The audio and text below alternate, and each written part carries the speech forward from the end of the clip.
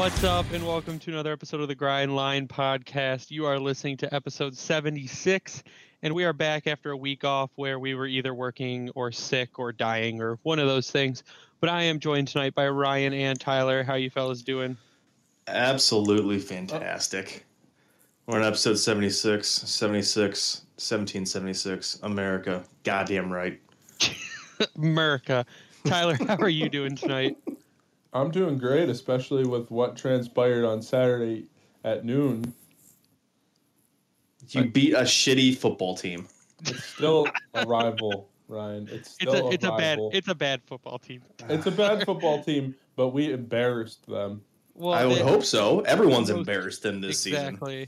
Well, They don't even really have a football team, and their coach deserves to be fired, but that's besides the point. fuck that guy, and we did everything that would deserve to be done to him. We did to him on Saturday. So we'll go into hockey now, but yeah, we've got quite a bit to talk about since we recorded last. If you remember our last episode, if you haven't checked it out, it was our interview with Darren McCarty. But we are back after a week off, and we've got some hockey to talk about. So, since we have talked last, I think we'll start with the biggest news since we've talked last, which was the Red Wings traded Jacob De La Rose to the St. Louis Blues for Robby Fabbri. Now, I remember last season or the season before saying, man, the Red Wings should really take a look at getting Robby Fabbri or seeing if we could trade someone out and get Robby Fabbri, because he seemed like he'd be a good addition, a young guy, tons of talent, number 21 overall pick by St. Louis Blues in 2014 draft. The only issue he's had in his career really is he's had surgery on the same ACL twice, which is not good generally. But since he has come to the Red Wings, he has 6 points in 5 games, 2 goals and 4 assists. 4 penalty minutes, but Robby Fabbri has been an absolute amazing addition to the second line. He's really jump-started them. He's playing with his old teammate Tyler Bertuzzi, who he played with in Guelph, and he's really just tearing it up right now and showing that he was kind of worth the reclamation project. But I guess he wanted out of St. Louis because he really didn't fit into the plan there, and he got his wish, and he's doing really well. Fantastic. And wasn't this another snipe at 2 a.m. by old Stevie? Yeah, I fall asleep and then I wake up and I see stuff. I'm like, oh, 11:30, the Red Wings made a trade. I was just gonna say, yeah, it was around that time, because I was sitting here with my dad watching like one of the late games after that Red Wings debacle against the New York Rangers, and I was on Twitter like scrolling or something, and I saw the alert, and I'm like, what? We just traded for Robby Fabbri? And like my initial thought, well, we can go into it after, but yeah, it was about 11:30. I think it was a fantastic steal to get rid of De La Rose, which, I mean, yes, he was on the 4th line for a bit. That was actually the only other line scoring for a short while. And, well, I should say a short while, like 4 or 5 games or whatever it was. But to get a career 4th line player center for a former 1st round pick who has shown that he is a pure playmaking goal scorer. Yep, that's a fleece job if I've ever seen one myself. Yeah, I think I posted after that happened the performance fleece gif from Old Navy. Because that's what Yzerman's doing to people, and you can say it's a fleece job, but I think after reading a little bit about it, what it looked like is that Fabbri's injured. The Blues Berube came in halfway through the year, moved the lineup around during his injury, brought some guys in, formed the team. Fabbri came back, got some minutes. They won a cup. But basically it looked like Fabbri wasn't going to fit into the future of the team because they had already made the team up how they wanted it. So they said they'd make right by him. They'd move him to whoever they get the best offer from. Now, what I find hard to believe is the best offer for Robby Fabbri was Jacob De La Rose 1-for-1. No way. That's the hard to believe part. I'm guessing Berube owed Yzerman a favor or something.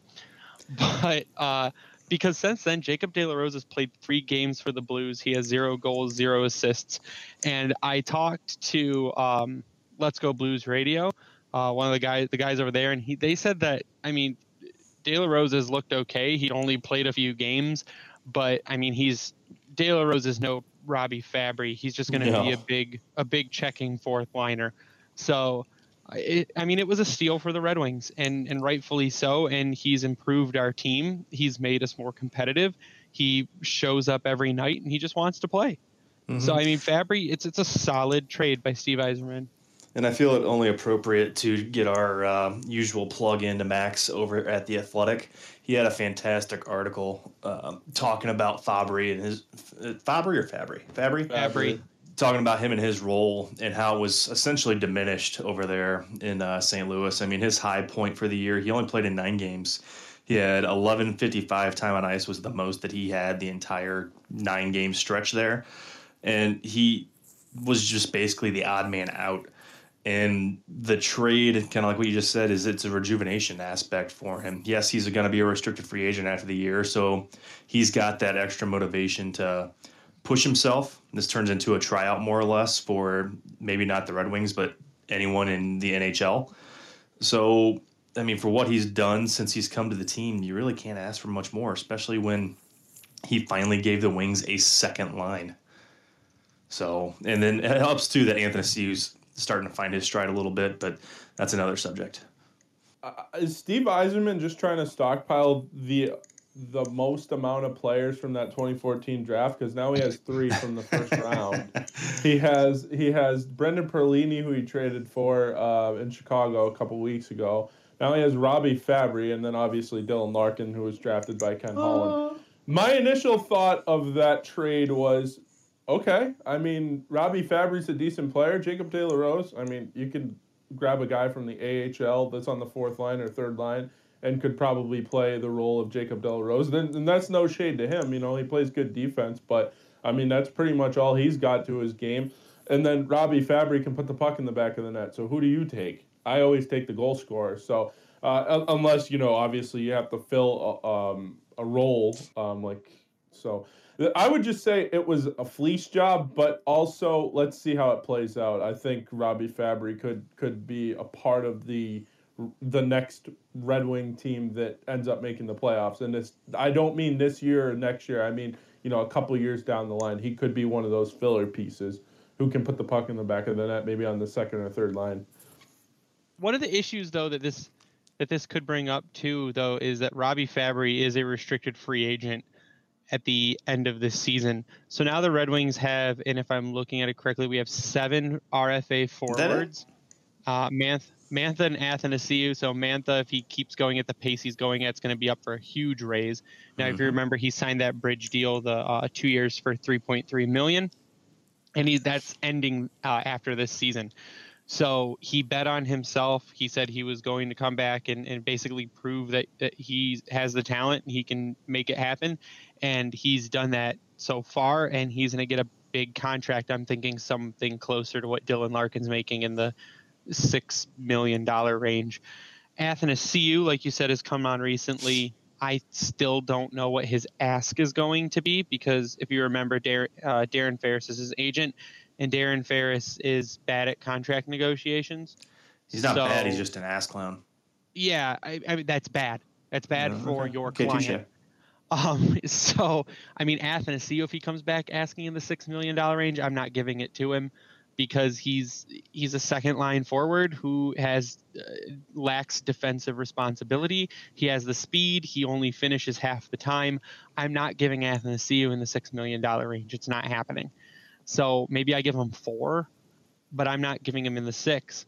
So you'll see what happens there, because he's 25. I mean, Athanasiou's hitting peak age, and it'll plateau, and then it'll start declining. So I've had this argument with people. I honestly think Athanasiou should be traded for he's hot. You haven't had this argument. You're currently having the argument. Let's correct that. I've had and am currently having the argument, because people, every time he cools off, people say trade him, and every time he scores 2 goals, people say no, keep him. Future. Yeah, exactly. And if you're looking at the moves Yzerman's making, he got Robby Fabbri, he's 23.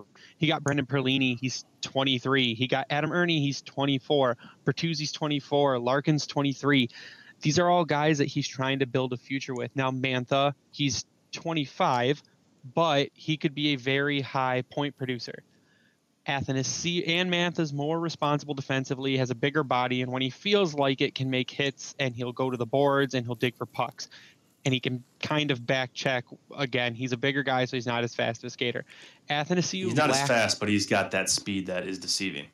He's got bigger strides. Yeah. Athanasiou doesn't do that. Athanasiou is faster, and he'll try to make plays around people, and they're two completely different players. So if I'm hedging my future bets, I'm going to put more money in Anthony Mantha than I'm going to put in Athanasiou. And if we're not going to be, I guess, competitive, as in competing for a cup for another 3-ish seasons, I'll move Athanasiou to get a high pick in this draft because it's loaded, and a prospect or someone that's younger that could develop to be part of the future team. That's how it works. You trade talent to get talent. And that's what people are failing to realize, because they see him do a couple flashy things and he instantly becomes the fan favorite and they never want to trade him, which that's when Twitter turns into Facebook and drives me insane. Well, here's the thing with the Athanasiou thing. Like, I understand people saying, like, he has talent, but what people don't understand, and I think, Greg, maybe I'm stealing your thunder here, but he's going to be 27, and, like, he's going to be 26. Right okay, I'm sorry. He's going to be 26. Now, 26 is the new, like, 30 at this point. Like, your prime is from, like, 26, 27, 28, and then 29, and you start declining around 30. You peak at around 25. For most players. Well, you plateau, unless you're a Phil Kessel. Well, here's the thing. Hot dogs. He had 30 goals last year. I mean, he did. That might be the peak. That might be it. And so you said this. Well, I mean, it may not be. Who knows? But that may be it. And so if that's the case, and he's hot right now, why not move him? You're not competing anyway, so why not move him? And define hot right now. He has 11 points in 20 games. He's got 5 goals in 20 games. I mean, if you extrapolate that out, and I know it's hard to do like that, that's a 20-goal season. That's 10 goals less than he had last season. That's not good. That's already regressing. So, and I don't think anyone thought, oh my God, Athanasiou, he's going to be a 40-goal scorer. Look, he scored 30. I thought that last season he was going to struggle to hit 30. I didn't even think he was going to hit 30 last season. I think maybe he has a 25-goal season this year. Robby Fabbri is helping on that second line, sure, but where Robby Fabbri's helping you more is on your power play. He's and not that showed in the first game. Yeah. So the thing is that Athanasiou needs the help, and he needs the setup because he needs to be sprung so he can beat other players. If you've seen him Athanasiou's zone entry is horrendous. If you've tried to see him enter the zone, it's mind-blowing that it is. Well, if you've tried to see him enter the zone by himself and he thinks every time he can break through 3 guys, he can't do it. Maybe he does it 1 out of every 10 times. But if it's beautiful. Yeah, but and then it's up in the air whether he actually scores or not. So it's if you can trade him, and some teams willing to give you a first-round draft pick and a prospect, I'm taking it, because move him while you can, because you're not going to be good. So why not trade a player when he's coming into his prime, into his peak value, and move him out to a team that thinks they can use them because they're going to make a cup run or at least get into the playoffs. So, I mean, that's my spiel on Athanasiou. Most people are going to hate it because they love the player and they just see flashy movement in front of them, but they fail to realize everything else. So that's I think I got to go back to the original point I was making, because we often take the Athanasiou side road down to Crazy Town.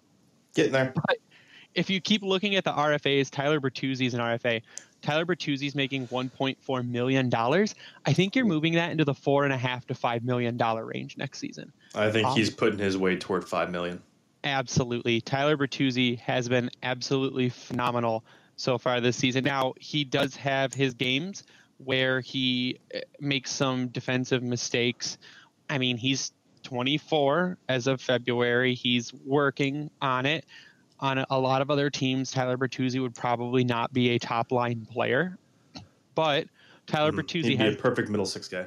yeah, but he's got 20 points in 22 games, and he plays amazingly with Larkin and Mantha. And if you want to keep that line together, you're going to end up giving Tyler Bertuzzi somewhere in the $4.5 to $5 million range, and you're going to want to lock him up probably long term at that. I mean, I wouldn't go any. I'd do a maybe 5 years at that much. Mm-hmm. That would take him to 29. So I think that would be fair for Tyler Bertuzzi. Adam Ernie's going to be an RFA. I mean, he has had a lot of good looks, but it's just nothing's happening for him, which kind of sucks because I was pulling for Adam Ernie. But I still think he has more upside than Justin Abdelkader, and he's tougher than Justin Abdelkader. So there's that. He's a younger, I think we talked about this before, he's a younger version of Abdelkader. Yep. Taro Hirose is going to be an RFA. Taro Hirose has been extremely disappointing this season, and I don't know if you even bring him back. He might be one that Yzerman tries to move also. Robby Fabbri, like we said, RFA, if he keeps up what he's doing, he's going to get a big payday if he wants to stay in Detroit. I'm not sure Fabbri wants to be on a rebuilding team. But I would see his deal in like a 3-year deal or 2 to 3 year deal, more kind of like a Mantha type role. Yeah, I could see taking him to 26. Mm-hmm, and to see what he can do, because if you're going to re-sign your other big guys, I think the Larkin contract is going to set the precedent. And the way that he's like, I want to help the team win, and that's why I took less money right now. But he's also playing. I think the way he's playing is justifying that contract as well. But I think that'll help influence. This is me hoping how Mantha will get paid. I think Mantha will be your top paid player, though. Yeah, I mean, he'll make more money because you got to think the cap's going up. They're going to get a new TV deal. They're going to get a pure goal scorer. Yeah, and he's just, I mean, he's on fire this season. Mm-hmm. Your other RFA is Brendan Perlini. Brendan Perlini, I think, is in a lot of the same boat as Adam Ernie. He's getting chances. He's getting looks. Nothing's going in. But I also attribute that a lot to their line partners and them not being so good. So those are your forward RFAs. But you also are going to get a lot of cap back next season. I mean, Ericsson's gone next season, even though he's with the team now. God rest our souls. But he is gone next season. That's 4.25 off the cap, which is money you're going to give to Anthony Mantha or Tyler Bertuzzi. Mike Green's gone next season. That's $5,375,000 off the cap, which you're going to give to Mantha or Bertuzzi. And Alex Biega, I cannot see him staying with this team simply because people will say, and that was another thing, is people are like, Alex Biega looked so good this last game. I'm like, I haven't seen that yet. But if you remember, like 2 games before, he was the 31-year-old Jonathan Ericsson. That's what was happening. Like slow. I think maybe it's because he was making some hits, and people like hits, but I just can't. Alex Biega, I can't see staying with the team, especially since he's 31 and we've got younger defensemen that need to be moved in. Big time. Your only RFA on defense is Madison Bowie, and I really don't have a problem keeping Madison Bowie as a 7D option because he's better than the other 7D options. So I think he's been fantastic in that role. He's struggled a little bit this year, which is a bit disappointing. But kind of to the Biega point, yeah, they've had their games where they look better, but I think Bowie, when you put him with the right guy, him and Chalowski at times can just be fantastic the way they can move the puck. As long as he doesn't pin himself deep, he is a great depth role guy on the back end, and I hope that he's one that that doesn't fall victim to all the young guys coming in, which, I mean, if he gets bumped out by a Mo Sider or whoever, then yeah, it's whatever, but oh, yeah, and going further down, if you're looking at, I forgot to check the IR. Trevor Daley's gone next season. You save $3.1666666 million there. Johan Franzen's LTIR drops off. next season. So, and Xavier Ouellette's buyout drops off next season, which is only what, the $200,000? $216,000. So you've Guess got who one more year left on Stephen drop Weiss. off? Stephen Weiss. That's in 2 seasons. But how is that still going? Because you had like 6 years left, 4 years left on his contract, and bought him out, which extended it by another 4 years. That's what happens if we were to do the same to Advocator. He would never be gone. Exactly. Same with Nielsen. Everyone's like, you should buy out Nielsen. I'm like, I don't want to be paying Nielsen for 3 more seasons. But we're getting a lot of money back, but a lot of that money is going to go towards your forwards, your high-end forward group. We are lucky as hell that Dylan Larkin is locked up until the 2023-24 season, because after what we saw, the overpayments we just saw this last free agency and RFA season, Larkin would have got freaking paid, and we are extremely lucky that he's only making $6.1 million. So so that's, and I mean 2020, it's a big draft class coming up too. So if you can, like we were talking, if you can trade Athanasiou, that gets rid of one of your RFAs that you're going to have to pay, that lets you bring in a rookie forward like a Filip Zadina on a cheap contract, and that could get you another first round draft pick maybe next year. Then you'd have 2 firsts, 2 seconds, 2 thirds. That's 6 picks in the first 3 rounds is pretty impressive.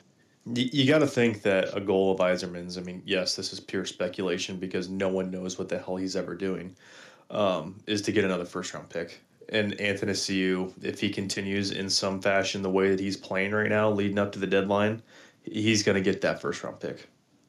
Yeah, and I mean, like I just said, if you move in Zadina, who's been super hot lately, that can replace the production of Athanasiou, and I'm not going to say immediately, but you're not ready to compete immediately. So in 3 years, I would hopefully assume that Zadina is meeting, if not surpassing, the production of what Athanasiou brought, and also a more complete package hockey player, someone more defensively sound, maybe not with the speed. That's what someone brought up earlier as well. Speed, you can't match Athanasiou's speed. I'm like, well, speed's not really worth anything if your hands can't finish most of the time. So I think Zadina could meet or exceed Athanasiou's production with a better defensive game. Same if you let someone like Taro Hirose walk or trade him, and you bring in Joe Veleno, depending on how he finishes out this season. You're saving money and bringing in rookies. Hirose's on a really friendly contract right now, but you got to move pieces around, be willing to deal talent, to get talent, to make your team better and younger, to set them up to win when they're ready to win, because they're not close to being ready to win. So what's the point in keeping Athanasiou when by the time you're ready to win, he's going to be 30 or 29 and past, and maybe starting that decline. So, I mean, I'm up for trading him as long as you can get the right package for him. I'm not going to sell cheap on him because there's no point. But if someone makes me a really good offer, I'm going to take it, because it's all about making the team better for when they're ready to be competitive. Yeah, I agree. I mean, stockpile as many draft picks as you can, and don't get stupid with it. Like, obviously, you wouldn't trade Dylan Larkin or anything like that, but, like, who else is not expendable on this team besides Larkin? Everyone's tradable for the right price. I think that's the one thing is people like to talk about untouchables. I wouldn't trade Larkin for anybody. I don't think. If Edmonton offered you 2 first rounders and McDavid, that's different. You say that's 2 like, first and McDavid. That's like everyone. But that's like blown away. You know what I mean? Exactly. Like Edmonton would never do that. But like, that means he's not untradeable, because being made untradeable means in no situation ever would you trade that person. Well, I guess in the grand scheme of things, if you look at it that way, there's only probably 1 or 2 untradeable players in the whole league. Like McDavid is an untradeable player. Let's just put it this way. Back in the day, the Red Wings almost traded Steve Yzerman, so no one's untradeable. They almost did. They did. They were within minutes of trading him.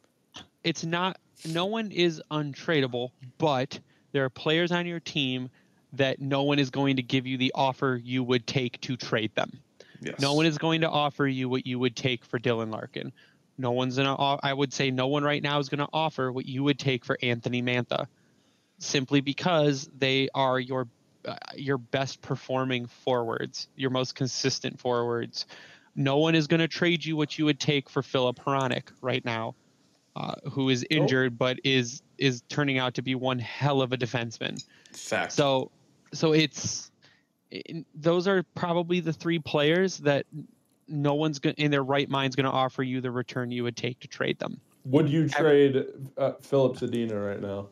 No, because he hasn't played as many NHL games to actually get a good look at him. If someone gives you the right offer, you would though, right? What's the right offer? Sure. If I don't know, Ottawa is going to give me, if Ottawa's going to give me their first round pick, or the Kings are going to give me their first round pick, or someone in the bottom 5 of the league is going to give me their first round pick and a prospect for Zadina, I'll take it. Sure. Sold.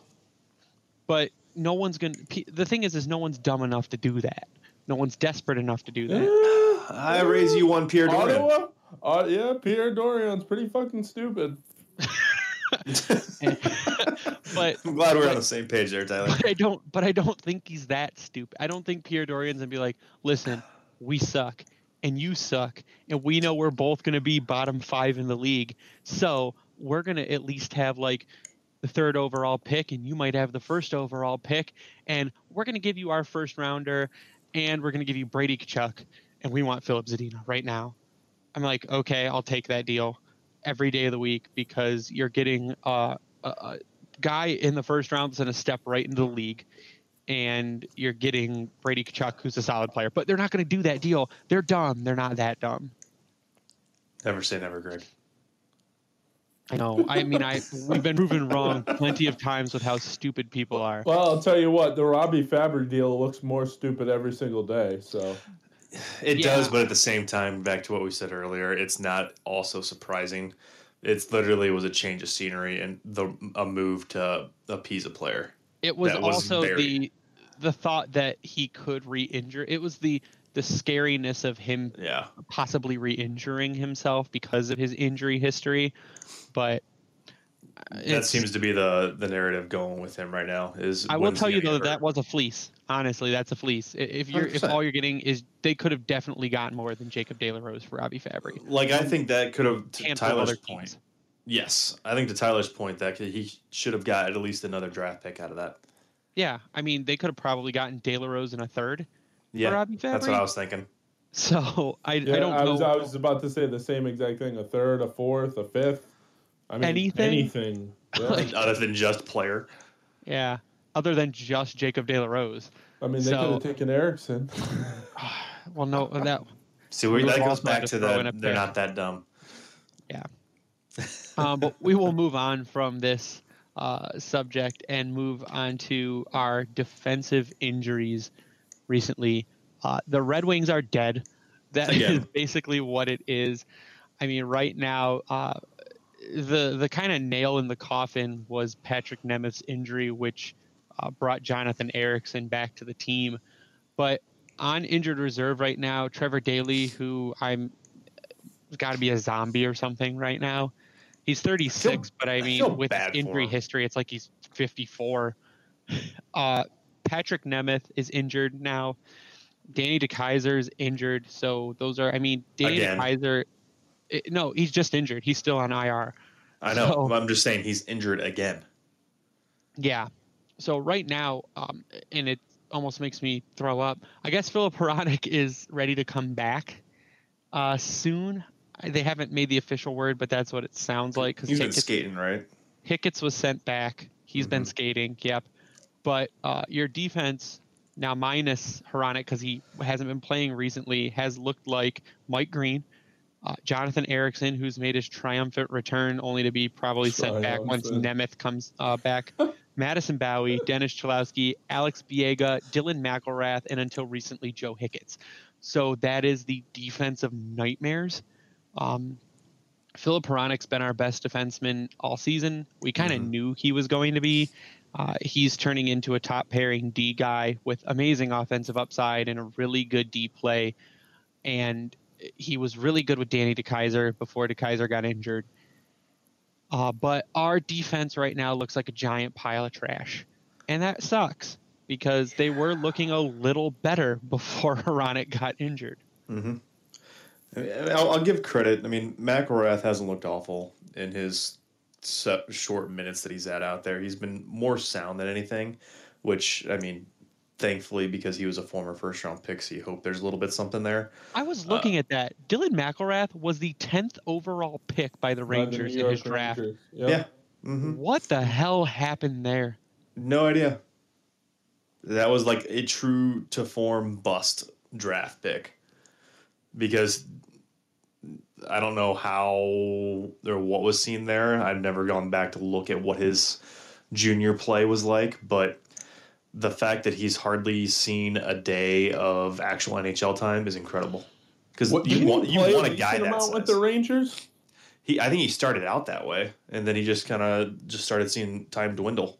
Yeah, well, I mean, when you skate the way he does, I mean, no offense.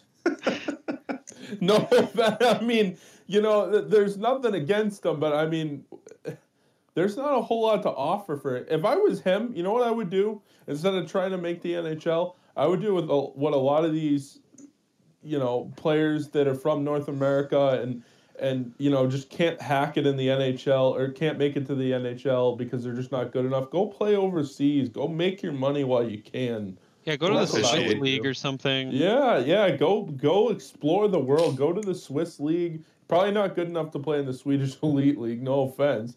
But besides that, I mean, what other league? The KHL, he could make a ton of money, although your guess is as mine as how good that league is nowadays.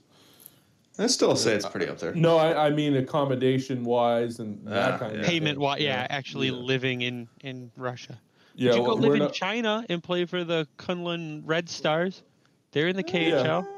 Yeah. They're in the KHL, guys, and Jake Chelios plays there. If I was him, is he really? Yeah. If I was him, Switzerland or Germany or one of those places would be the places I would go. You know what? Right now, I don't think he cares. He's getting an NHL salary, and he's good to go. Yeah, he's making that money. But you're right. You're right. He's been, more defensively sound than we've seen him before. Mm-hmm. And he's been a good, solid, big body guy out there, like you would expect. Yeah, absolutely. So I think of all the guys that is surprising, I think we kind of touched on already, has been Hickett's, and that. Yes, I get it. There's a reason he's been in the AHL for so long, but I guess I expected a little bit more positivity from his performances, and it just wasn't there.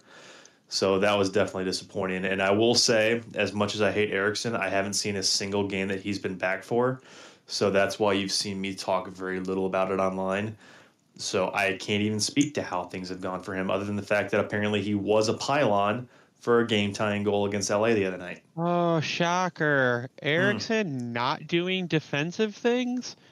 He's not and I guess that was one of the points on our list today to cover was the Eriksson recall.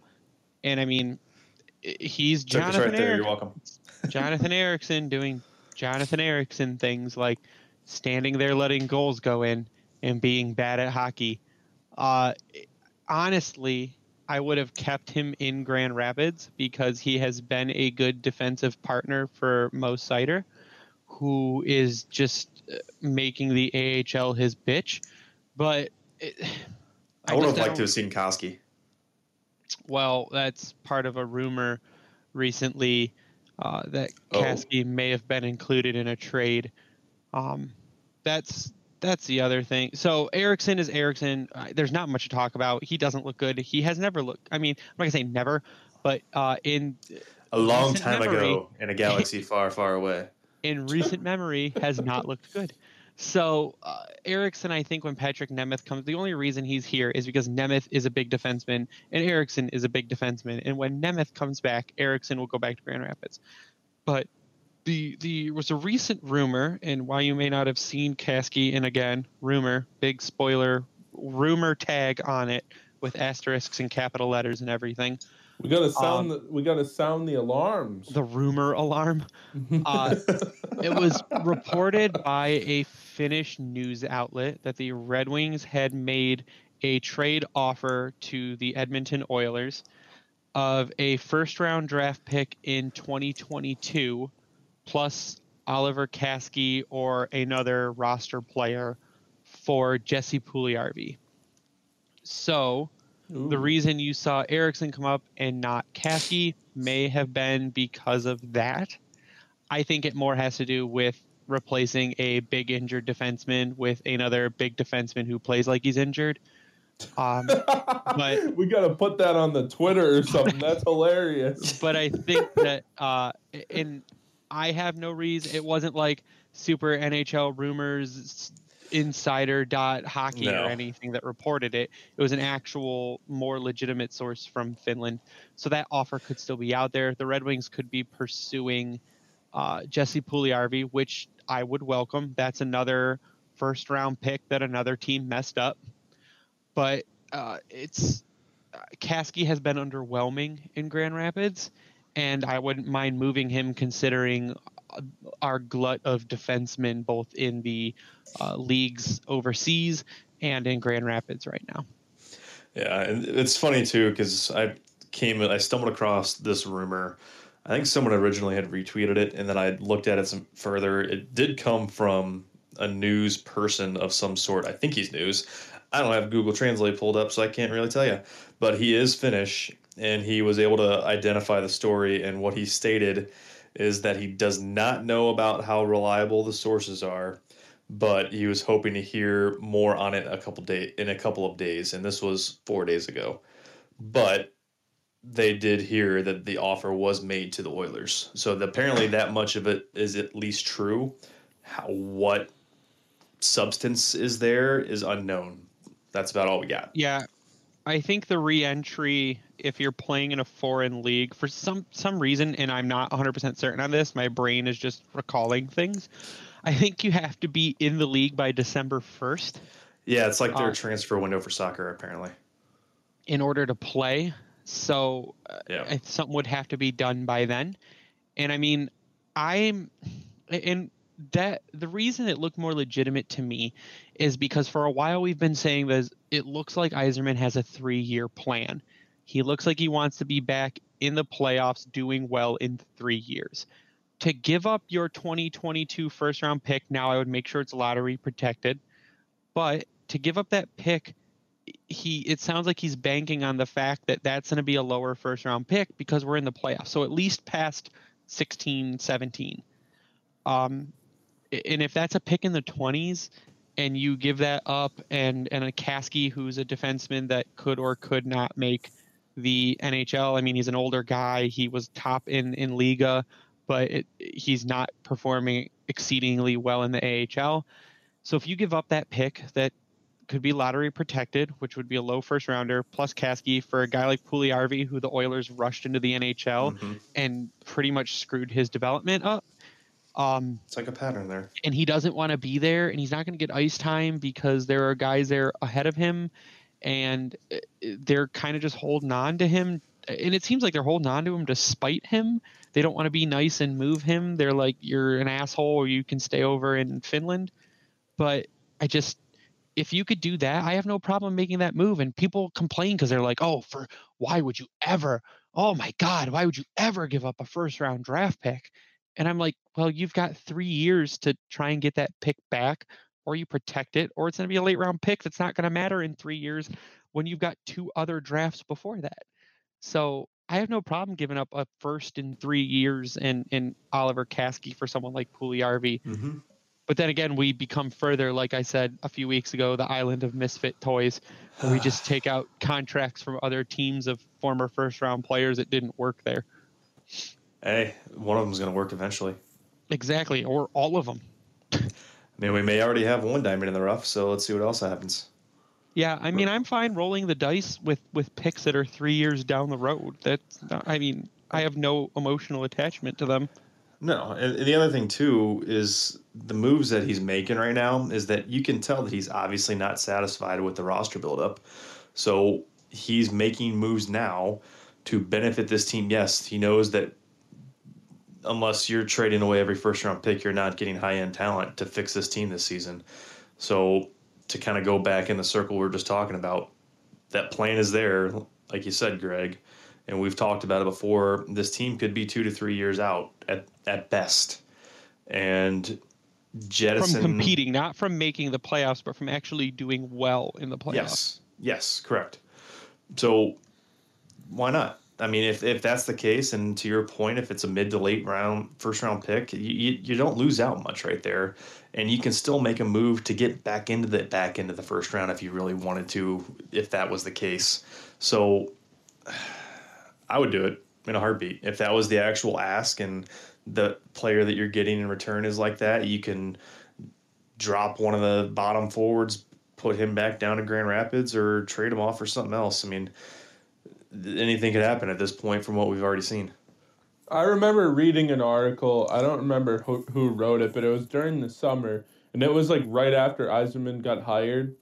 It might have been Max at The Athletic. I don't remember exactly who it was, but he said, or she, it might have been a she, I have no idea. But whoever said that this rebuild was not going to be easy, it was going to take a lot of creativity. Well, there's creativity right there, trading away a future first round pick, for someone that you don't know if it's going to work out or if it's not going to work out. But you have to take shots in the dark. This is something that a lot of people always got on Ken Holland for, because he never ever was creative about things. It was just like, okay, yeah, trade guys away at the deadline when we're out of it, like that kind of thing. He never ever in the last few years anyways had a good 1-for-1 hockey deal that we could all hang our hat on, or he could hang his hat on. There was just not a lot of creativity there. And so in terms of this rebuild, it's going to take some creativity. It's going to take some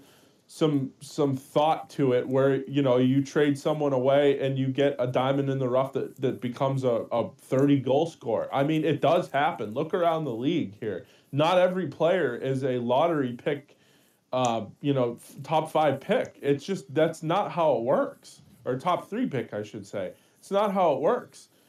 Just look around the league. There's players that get traded all the time that, 5 years down the line, they become really good hockey players. Is it something that happens all the time? No, but it's something that if you're going to rebuild and you're going to get better and younger, it's going to take some creativity.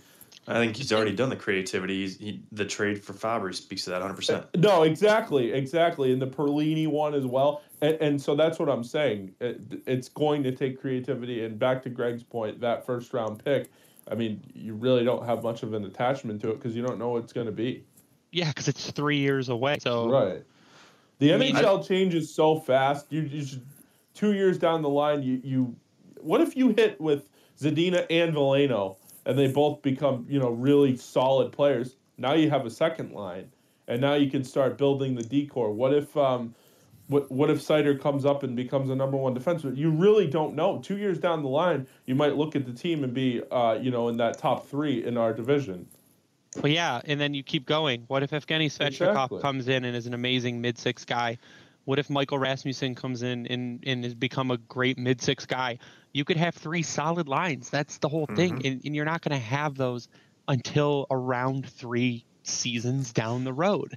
Yep. So if you're looking that far and you're saying, hey, we've got a real shot at being in the top 3 in our division, and we're going to go out and we're going to maybe get to round 3 of the playoffs, and at that point you're picking in the 20s, I mean, I'll give up that 22 overall pick and a D guy who's probably never going to make the team for a reclamation project that could turn out to be a top 6 guy.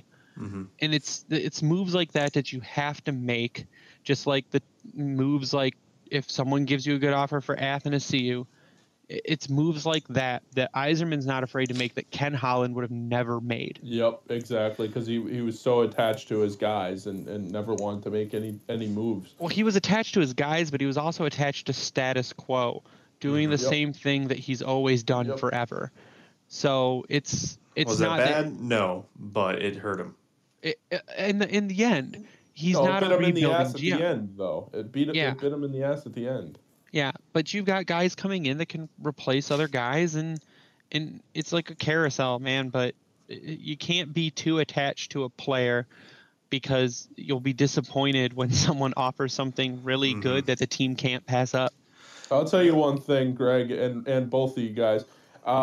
I'd rather be in this situation that we are in right now than be in that situation that we were in the last year we made the playoffs, where we backed in and then got fucking ass raped by Tampa Bay in 5 games or whatever it was. Like, that wasn't even fun. I mean, it was fun to be in the playoffs, but like besides that, like, I mean, what are you getting out of that? You're That's not when you have anything no out of that. business being where you're at.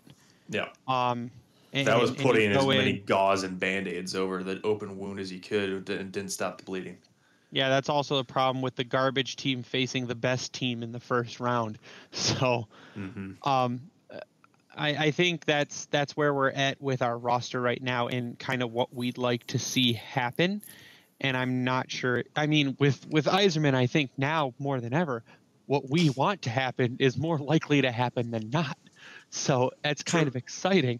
But Yzerman's a goddamn ninja. Shit comes out of nowhere. There's no heads up that anything's going to happen. So that's why I'm also taking this supposed rumor with a grain of salt, because we've literally every move that Yzerman's made so far, there's been no indication leading up to it that anything was going to happen. So I think we're going to move on. I'm going to make a quick statement before people jump all over us on Twitter for not mentioning it. We know Don Cherry was fired. We are not going to talk about it because the issue is so divisive that it will blow up our fan base, and we don't want that. Do we have opinions? Yes. If you want our opinions, ask us about them individually.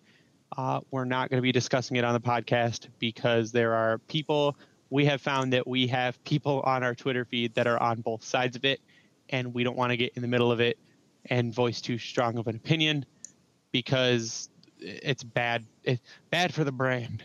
So if you want to know what we think about it, ask us individually. We'll be more than happy to give you our take on it. But as a podcast, we have no official stance on the removal of Don Cherry, besides the fact that he was really old and it probably should have been done 10 years ago to bring in a fresh face or to give Ron a damn break. So Ron McClain is, regardless of what was said or what wasn't said, Ron McClain is one of the best sportscasters that there's He's a ever goddamn been. saint. That guy to deal with Don Cherry for as long as he did, he deserves to be knighted. That guy works Ron's so the man. fucking hard. It's not even funny. It's ridiculous. Yeah, he's an Air Force vet. Yeah. Yep. Ron's a good dude. I really hope they find him an awesome partner. I jokingly put out on Twitter they should replace him with Steve Dangle. Like That would Milbury. be, oh God, no. Dude, No. You know why? God damn it, Tyler. It gets him off NBC, and he goes to Canada. He can have fun up there. I don't wish Mike Milbury upon anyone. How about Pierre Maguire? Pierre Maguire would be good up there. Put them both in a box. You're the goddamn worst right now. Put them both in a box and float them in the ocean, Tyler. I don't want either of them anywhere near hockey broadcasting at all. You know, it would be good. Dangle and McClain would be fantastic. Eddie-O and McClain would be fantastic. I would. Doc, Eddie Doc drew me. And Doc and Ron?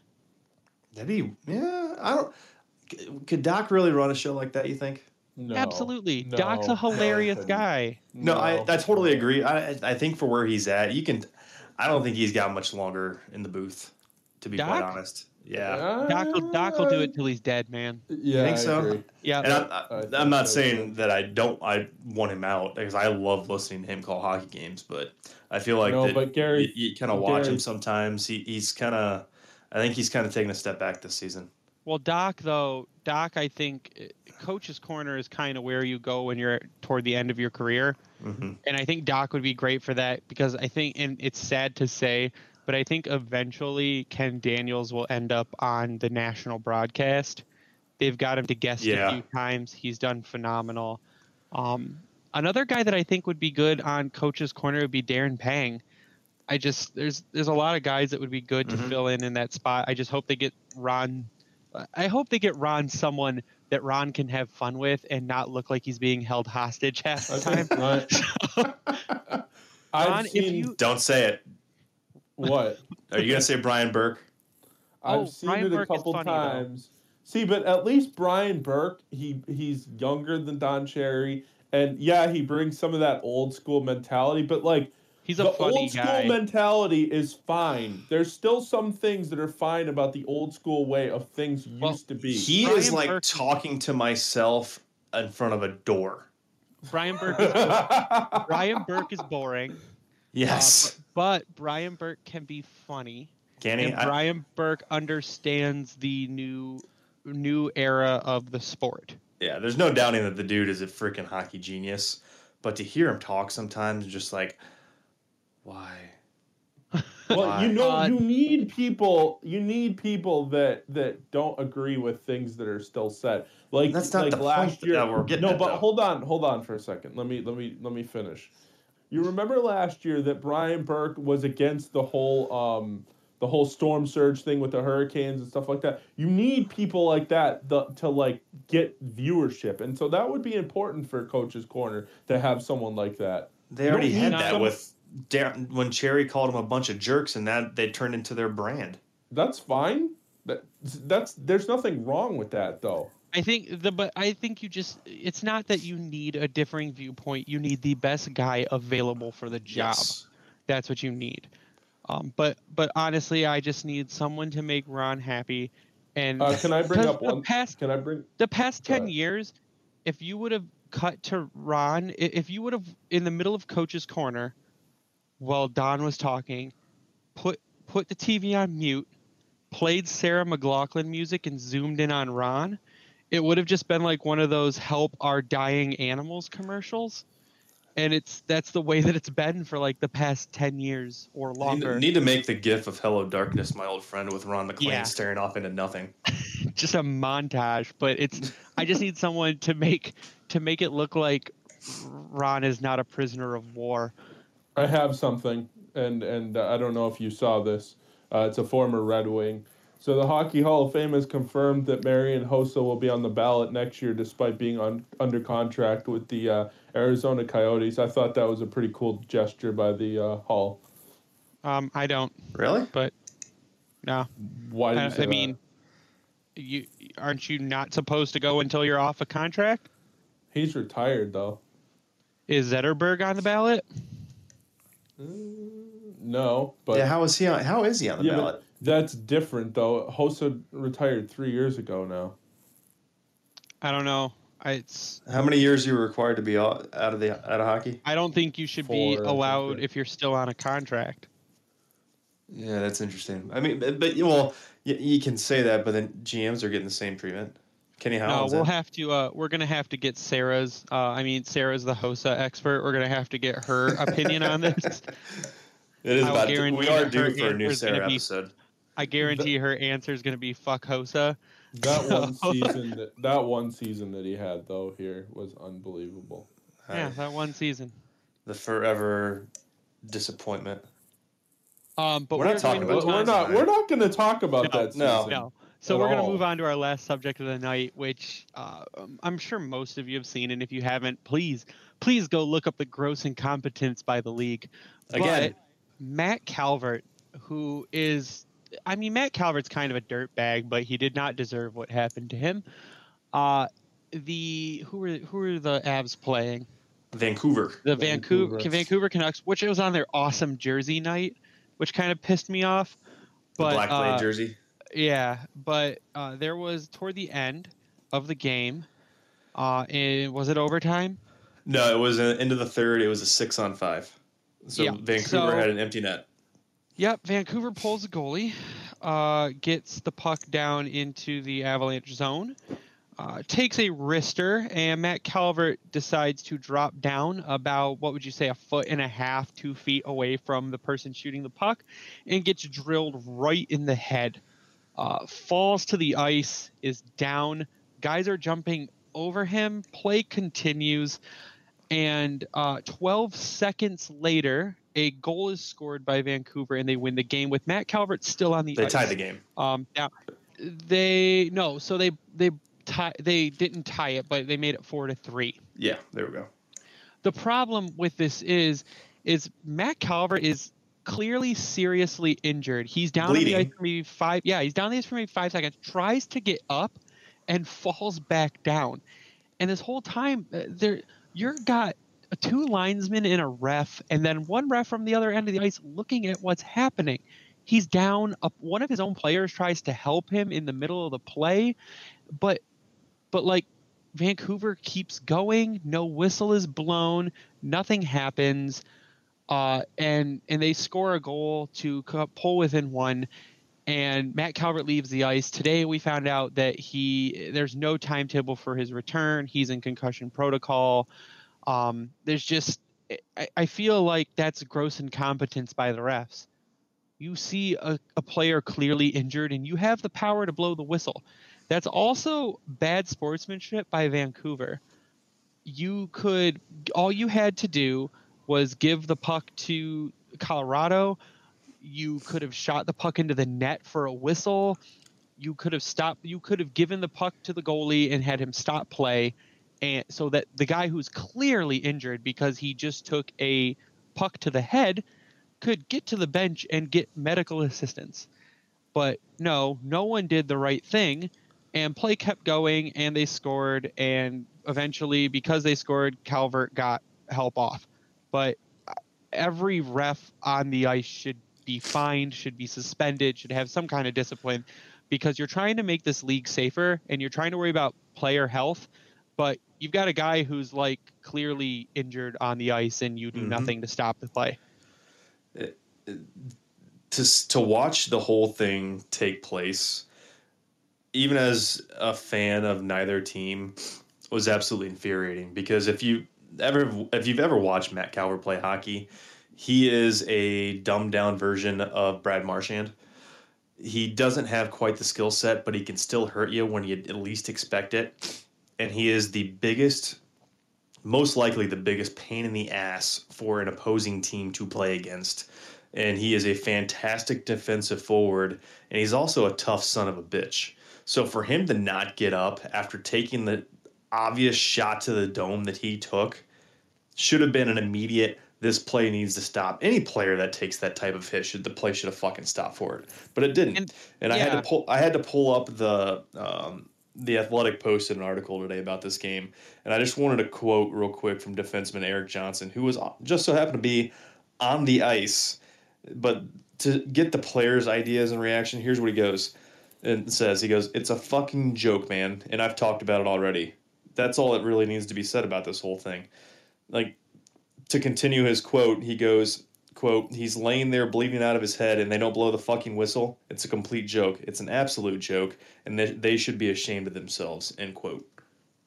Yeah, well, someone said the other thing. What if it crushed his esophagus? What if he couldn't breathe? And you're going to go 12 seconds without blowing a whistle to help a guy? So a guy could die on the ice and you're not going to blow the whistle because play could keep going. Like, how injured do you have to be to get the whistle, to get play stopped?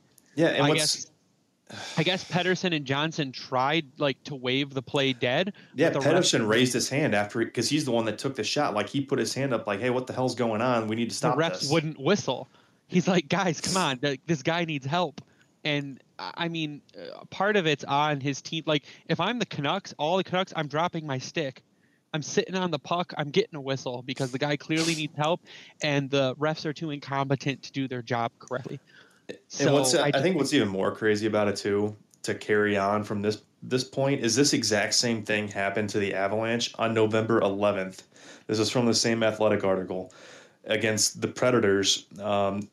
Nikita Zadorov took a puck to the face and was down on the ice bleeding from that puck hitting him. He couldn't get off until after the play was over. They ended up still getting scored on as he was coming off the ice in a game that they also won.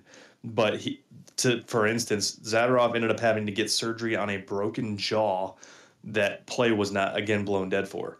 And Fabbro. Huh? Dante Fabbro had a similar situation happen to him too, in the playoffs. Where play was not blown down.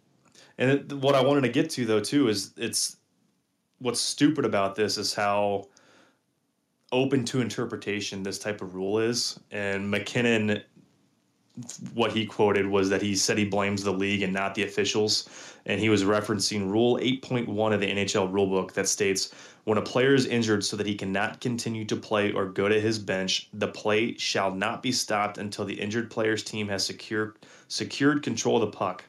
If the player's team is in control of the puck at the time of injury, play shall be stopped immediately unless his team is in a scoring position, which goes to your point earlier about why didn't they just give Colorado the puck to stop play?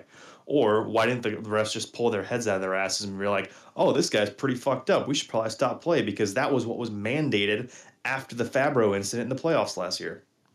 Yeah, unless all of them are new refs and don't understand the rules, you can't see guys injured like that and the game go on. And even as players, like the Canucks are still cycling the puck when all the Avs players are thinking about is, holy shit, our guy is really hurt. They're not concentrating on winning the game. They're not concentrating on defending. Half of them are raising their hands like, we need medical attention. You can see fans after the goal is scored, fans are throwing garbage on the ice. Guys are breaking their sticks because they're pissed, because that should have never happened. Exactly. And I just don't know how you get away with, if something in the next couple of days doesn't come out about the refs getting fined, the refs getting looked into, anything like that, like players that you can't, I mean, you've got no player safety standard at that point. You can't say you have a player safety standard when you let play go on like that. It's just like the NFL. It's all about the bottom line, essentially. Yeah, we're not going to go into that. No, I know, but that's the stance that this goes into, is where we're here to protect players and blah blah blah. But then you get a guy getting. They're not. That's the thing. They're not. They don't care about that. They pretend to care about that. And obviously, yeah, they do have some players. They do have some people, I'm sure, in the league office that do care. But in the grand scheme of things, they're just trying to avoid a lawsuit. They don't give a shit. So, and in this day and age, they have to show that they give a shit, but they really don't care. Why do they care? Their life's not on the line. They don't give a shit. So here's the thing. So here's my thing, and this is something that we need to keep in mind. This game flows very well.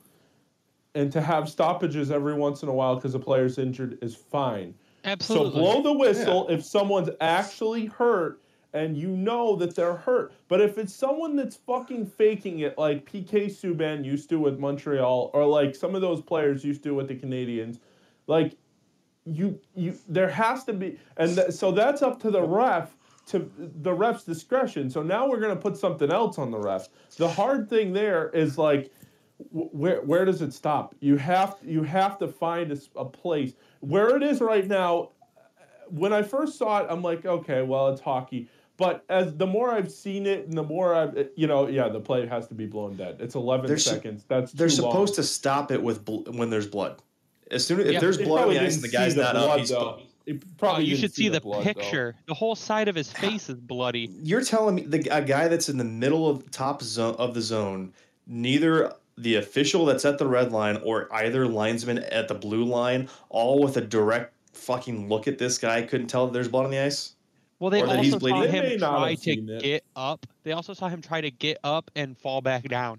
Yeah, he went from laying down, trying to stand up, going into a turtle to right back onto his stomach. Right. No, I understand that. I'm just saying, so it's fine if we want to make a change to this rule. Just keep in mind, it's got to be something very tight where it's like, okay, if someone's seriously injured, you have to blow the whistle. Other than that, it stays the way it is. Because then you're going to have players with 2 minutes left in the game that are tired at the end of a long shift that block a shot, and now they go down. Here's the thing. The rule should be, if you see a player get hit in the head with a puck and go down, play stops. Because the guy was hit in the head with a puck, and that's problem number one is brain injuries. So if you see a dude go down and lay on the ice and in physical pain from being hit in the head with a puck, that's a problem. And I get the point that you're trying to make, Tyler. I think the other aspect of it, though, goes back to the playoffs last season and it's what we're talking about. The dude's down on the ice. He's visibly bleeding. If you can't pick that out, that's pretty fucking bad in my opinion. Yeah, they're bad at your job. But if I get it, if guys get hit, they go down, but they're struggling to get back up. When they're not making an effort to get back up, they're more than likely hurt because most of these guys, if they're taking a flop, to your point, it's obvious that they're taking a flop. You see the embellishment calls being made. And if they're going down to block a shot, I mean, hell, was it a Blues player last season that broke his leg on a block shot but still kept playing through it? I forget. I forget which team it was, but that was the Bruins. That was is that who it was? Chris Wagner. Yeah. Yeah, he broke his leg but stayed out there on one freaking foot to try to keep playing through it. Like, that's a different story. But to have this go through, and the fact that it's happened to Colorado on 3 separate occasions now is just incredible to me. As a person that hates Colorado with all their might, it's pretty fucking embarrassing for the league for this to continue to happen. And for all 3 guys to have similar injuries where they're visibly bleeding on the ice and plays not stopped when it's supposed to be after what was put out last season, it's just embarrassing. Yeah, I mean, McKinnon's statement maybe took it a little far if you haven't seen it. McKinnon's statement was, I can only imagine if that was LeBron James, his head was bleeding, and they let the other team take a 3-pointer to tie the game. Mm-hmm. It's just incompetence by the refs, and you have 4 guys out there on the ice officiating, and none of them called it. That's a problem. And I mean, that's go back to training, go back and learn your job, go back and figure out how to identify a serious injury because you completely screwed up, and that's all there is to it. Excuse me. Yeah, no, 100%. Yeah. But I think that's where we're going to end the podcast tonight because we're out of time. So I want to get you guys' final thoughts, and I'll close it out. We're never out of time. Come on, there's always time to drink beers and watch hockey. That's all we do. But we'll start with Ryan for final Final thoughts, man. The Wings won 3 in a row. I was happy there for a little bit, and now reality kicked back in, but I think that's how the rest of the season is going to go anyways. I mean, kind of what we touched on and what I've kind of hit on every freaking podcast, I think. Just compete. We didn't see that for far too long. 1 win in 11 games over that one stretch. If they can bring something to the table, this team's exciting to watch. Now, granted, some of the teams they've beat or competed against have been equally awful, but there's potential. And I think that's really all we can ask for is just make it exciting for us to watch and keep coming back. I mean, well, we're going to keep coming back, but just make us not have to turn it off midway through the second or third period. So I'm just taking each one as it goes. I'll finally get to watch some Eriksson hockey tomorrow night and get pissed off again like old days. So right back to normal. Twitter's already Ryan 33. Well, you can follow me on Twitter at SealDog91. My final thoughts are: it's going to be a bumpy road. I've said this a bunch of times. I'm not going to go back into it. It's going to be a bumpy road. Just drink some ginger ales or beers or whatever the fuck you want to call it, and just enjoy the season and enjoy hockey for what it is. And guess what? If you don't enjoy watching the Red Wings, there's 30 other teams that you can watch. So exactly. Go ahead and do that. Yeah.